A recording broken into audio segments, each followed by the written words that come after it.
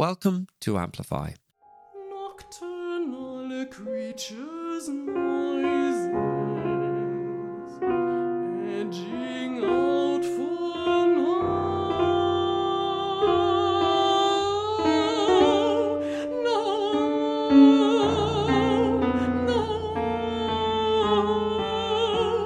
edging out for no.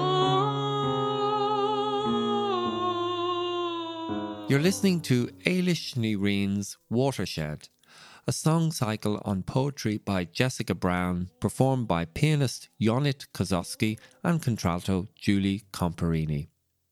And this week's episode features conversations about this work with composer Ríain and pianist Yonit Kosovske.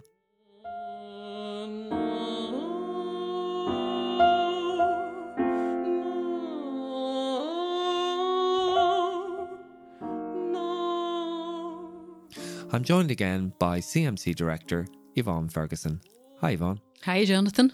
So Yvonne, like Raymond Dean's work Viuvata, which was the subject of the previous episode of Amplify, Ríain's Watershed was also composed in 2020 during the pandemic. Yeah, composed during the pandemic in 2020, and I think very much resonating with us now post-pandemic, because the texts, the poems from Jessica Brown's collection and Say, well, all the poems, most of the poems in that collection are really about the poet's relationship with nature. And that's why I think it resonates so strongly with us, because for so many of us during the pandemic, that relationship with nature became so important. So we'll hear now from composer Ríain, and this is the continuation of a conversation which you would have heard in our episode about the Ulysses Journey 2022 project from a few weeks back. We link to it in the show notes. Recorded earlier this year on the 1st of February, St. Bridget's Day, Ailís spoke to me about the work, how she selected the text for the song cycle from Jessica Brown's collection and Say, and about her work as a writer and composer.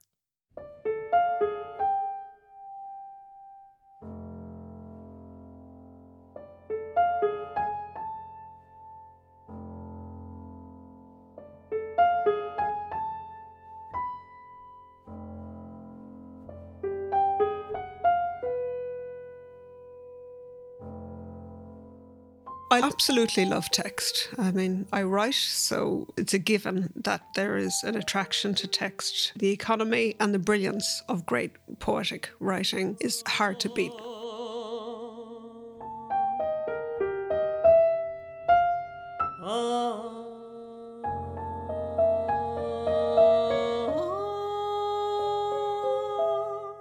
It is a song cycle in the 19th century definition. It's a solo character. There's a high connection with nature, the struggle of the individual against and with nature.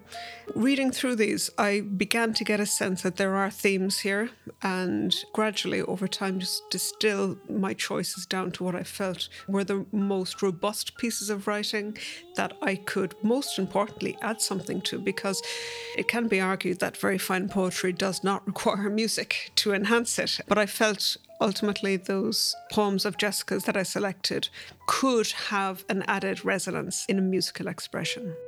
I was walking through the oaks yesterday, the trees making such noise.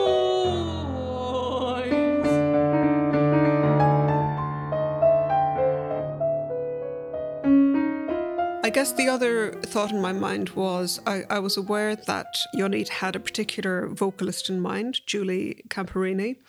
Julie's a very interesting vocalist. She's an alto with a very low alto range and a broad interest in music theatre. She's also a specialist in early music. So she has a great clarity to her voice and a great clarity to her expression and delivery. That's important to me because if I am going to work with a poet, I want to make sure that their work is completely comprehensible to an audience, and the music does need to service that. I know other composers feel very differently about that, but to me, if you're going to engage the word, I want to offer that word to my audience. I want the audience to understand it in the context of the performance. The oaks were creaking in the wind.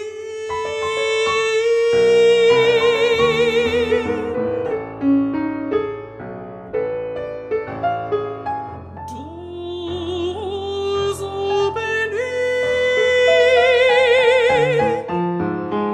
Thousands of doors. Something about all of that seemed to suggest that, certainly impacted on how I approached which poems in particular to set and how to form the structure and hook it onto the words.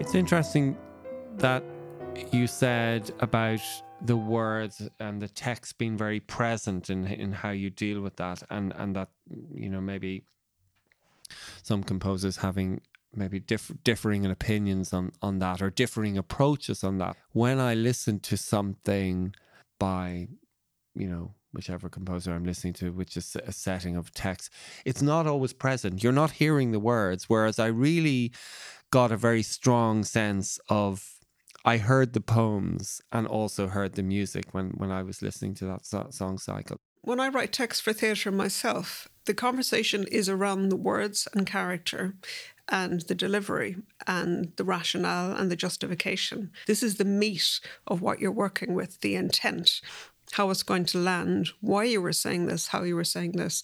And for me, having worked in that realm and that being a considerable part of my interest as a creative, I have to bring that into any time I work with words in music, and especially if it's somebody else's words. I do remember Jessica Brown, the poet for Watershed, saying to me several times, it's been so edifying for me to see how engaged you are in my writing. She said several times in rehearsal and conversation, I didn't know this was there.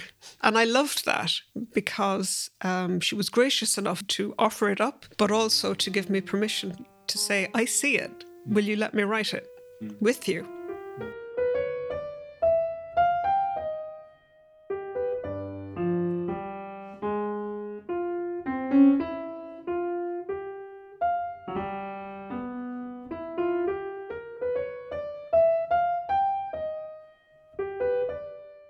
I want to acknowledge the writer by reading one of her poems. And I'm just going to read some of this, in fact. It's the second song called Fenor in June. It was late evening. I had already gone for my ocean swim that day.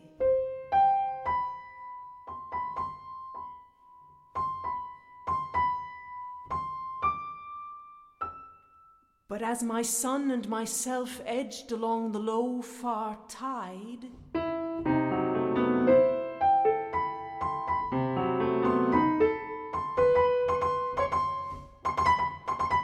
I could not resist.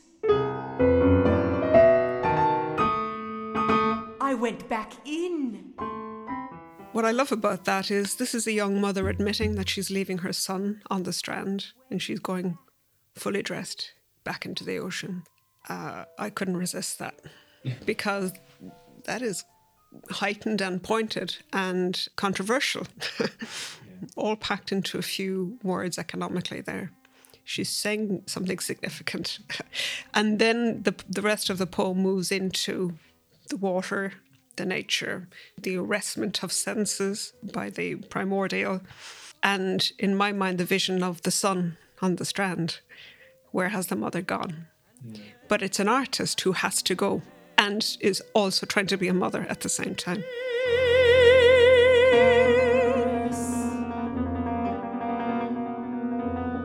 Silvering of everything, light, sky, water, shore, sand, foam, a gleam. some of what she's trying to capture in these poems are those things that are very difficult to express, things that are difficult to be heard saying.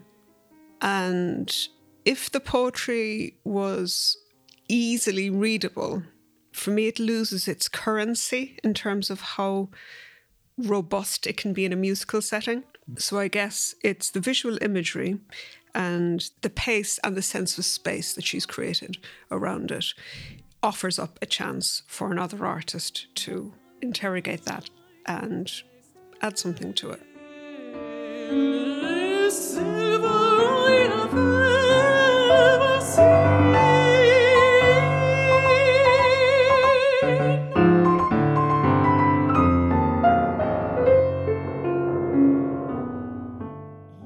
Sometimes when we write words, they are coming from such a specific place and time, smell and essence of an experience that has affected us hugely, that we have difficulty reaching it again.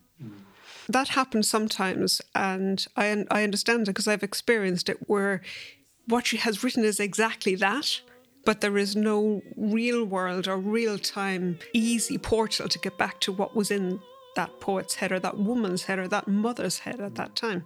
So I guess we're living in different worlds as artists, you know. It's not one world. There are multiple worlds that you're in and out of trying to create. I was within.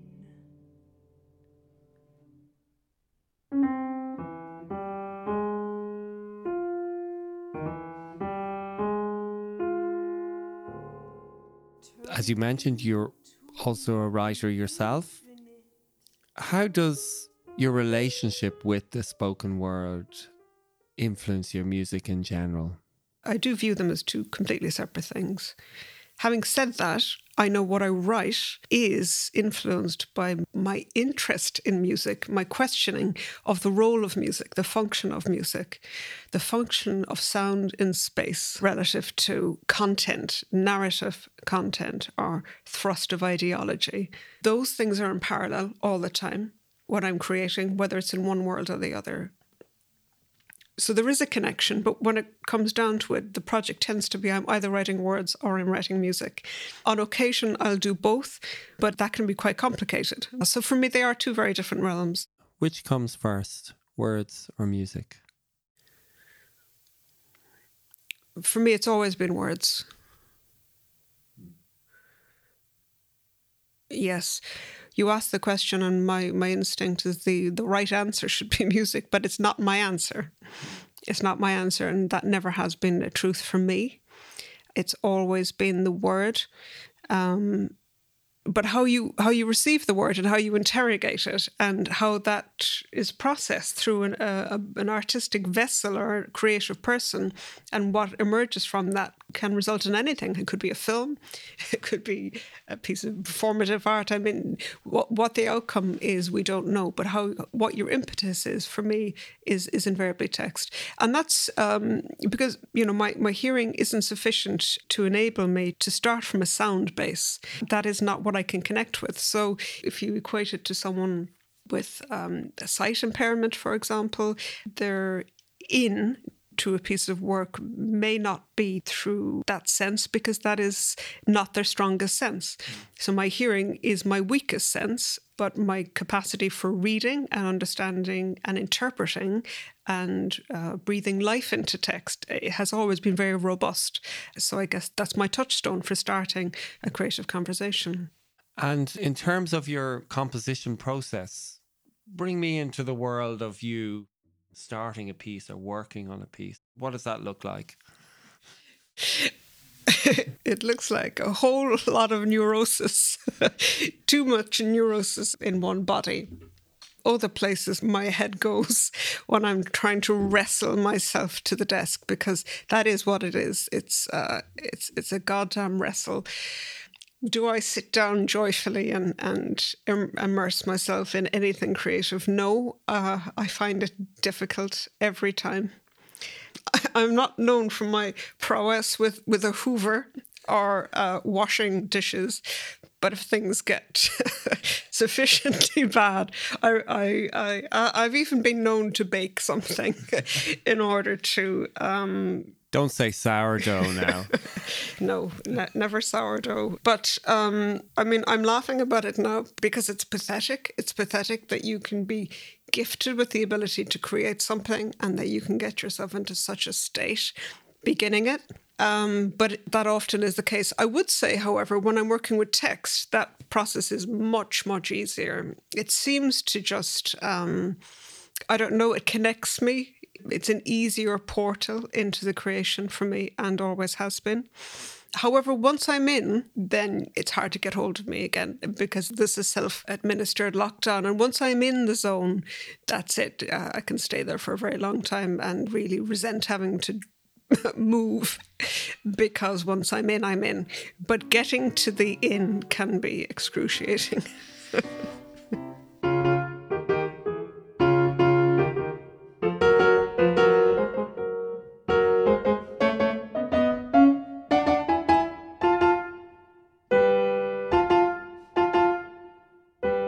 Going back to this piece, Watershed, you wrote that in 2020, so presumably at the height of the pandemic.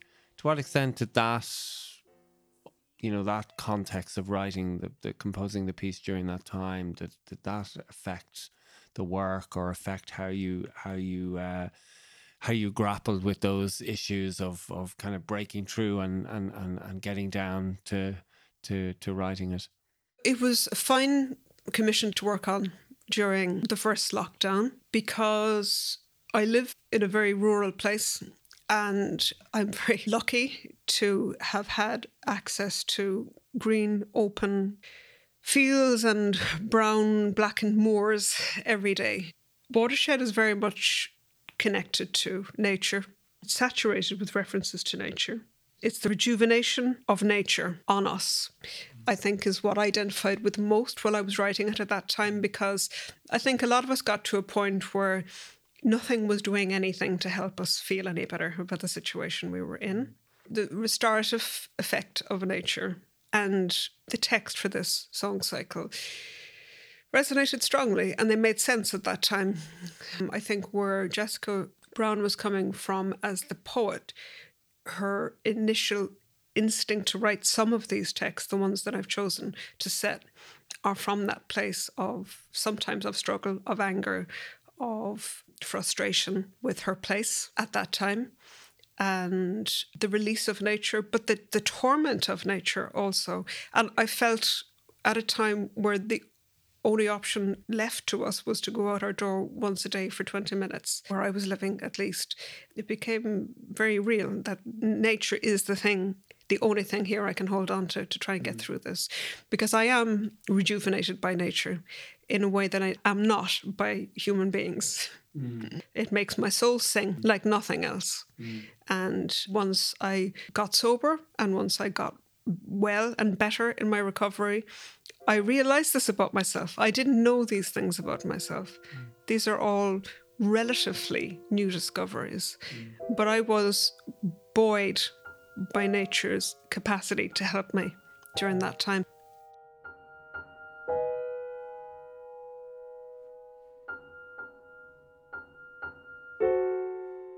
Ailís, Ríain, thank you so much for your time today. It was great to talk to you. Thank you, Jonathan.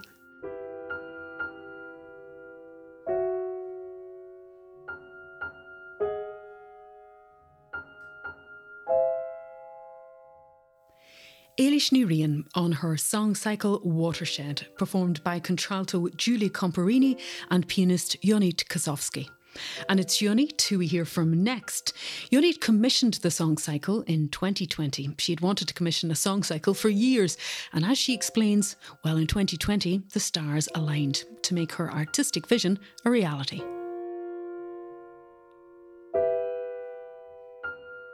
My name is Yonit Kosovske. I've always wanted to be able to commission a song cycle on poetry. this sort of manifested at the right time, in the right place, in a really magical, profound way. I met Jessica a few years ago. We both live in the Killaloe area, and we had been talking about various things and various ideas and possible collaborations. And then she published this book of poetry, and I couldn't put it down. And I wept when I was reading her poetry. It's unlike anything I've experienced before, and yet at the same time, I could see possible influences from Elizabeth Bishop and other poets that I really admire. And I said, oh my gosh, these are the poems. This is the poet. And so I approached her. I said, how would you feel about possibly having someone set your poems to music? And she said, wow, I really love that idea. And so then I told her about Ailís, and I was sending her all these links, and she was really enamored with her too. And so, in Judaism, there's this expression, bashert. It's like a soulmate. It's really meant to be. It was a bashert moment of, this seems just right. All of these energies and people and ideas coming together.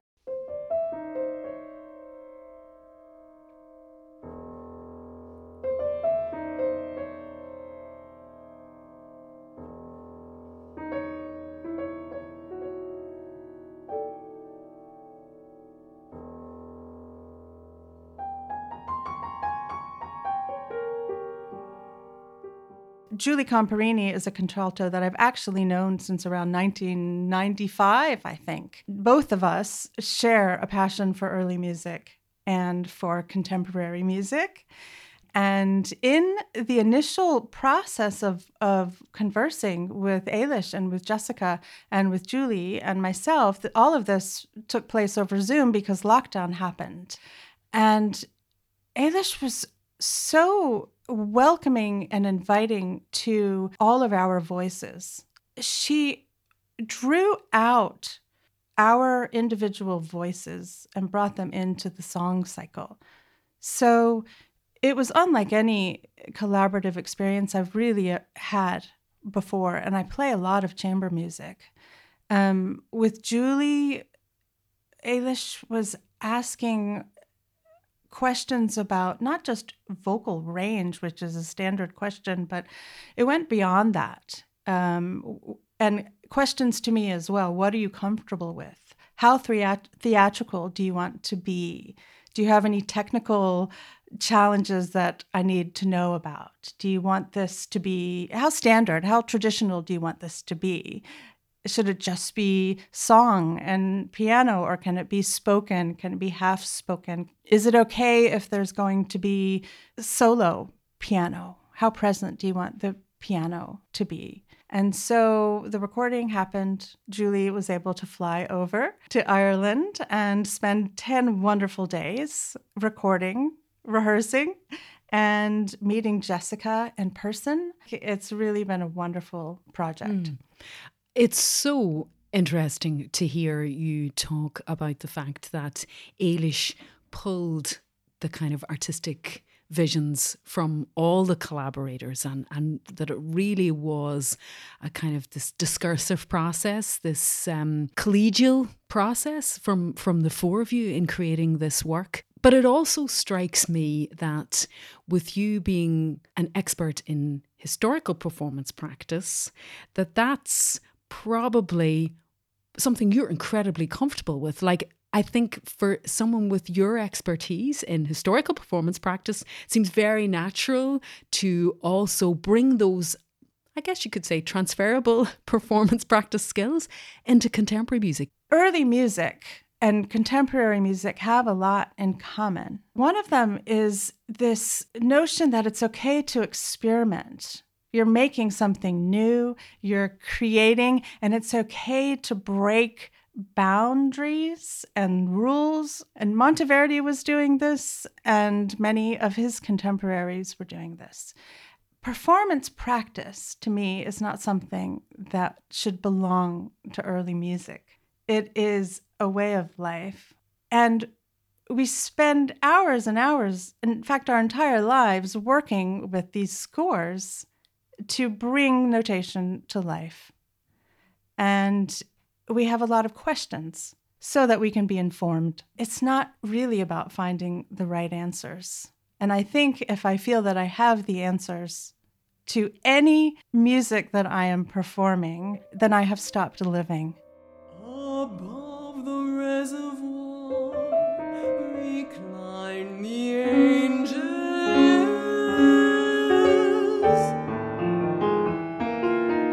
etching mementos in violins and violets. So here we have the Watershed song cycle. And if someone were to ask me, well, what's it about? Is it a story? And I would have to say, no, there's definitely not a story. There's stories, and there's a thread. And the thread that connects them has to do with Jessica's relationship to nature, but our relationship, all of our relationships to nature, which for many of us, myself included, became even more profound during the lockdown because we were home, those of us who had to be home and were not on the front line. And we had more time to go out in nature. And even if we weren't going out in nature, if you opened your window, things were more quiet.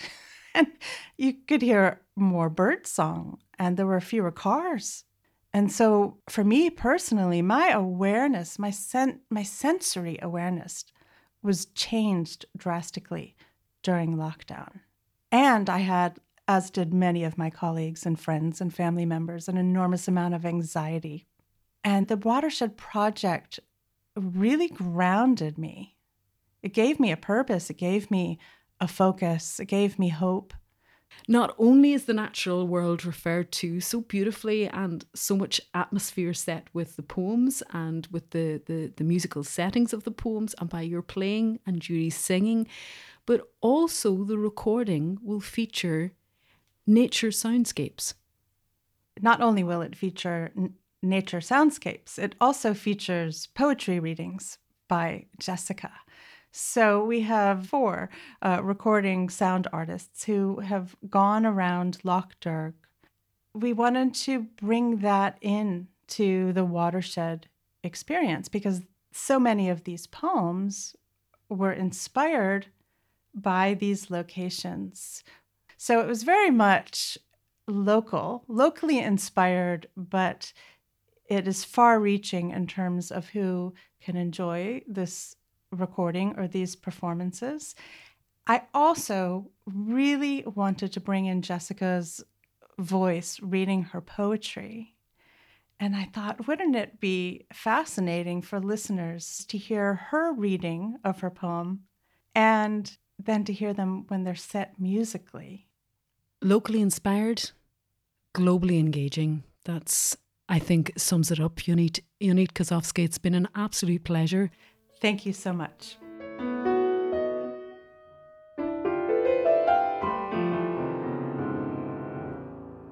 Burnt sea and now sunset bows and cool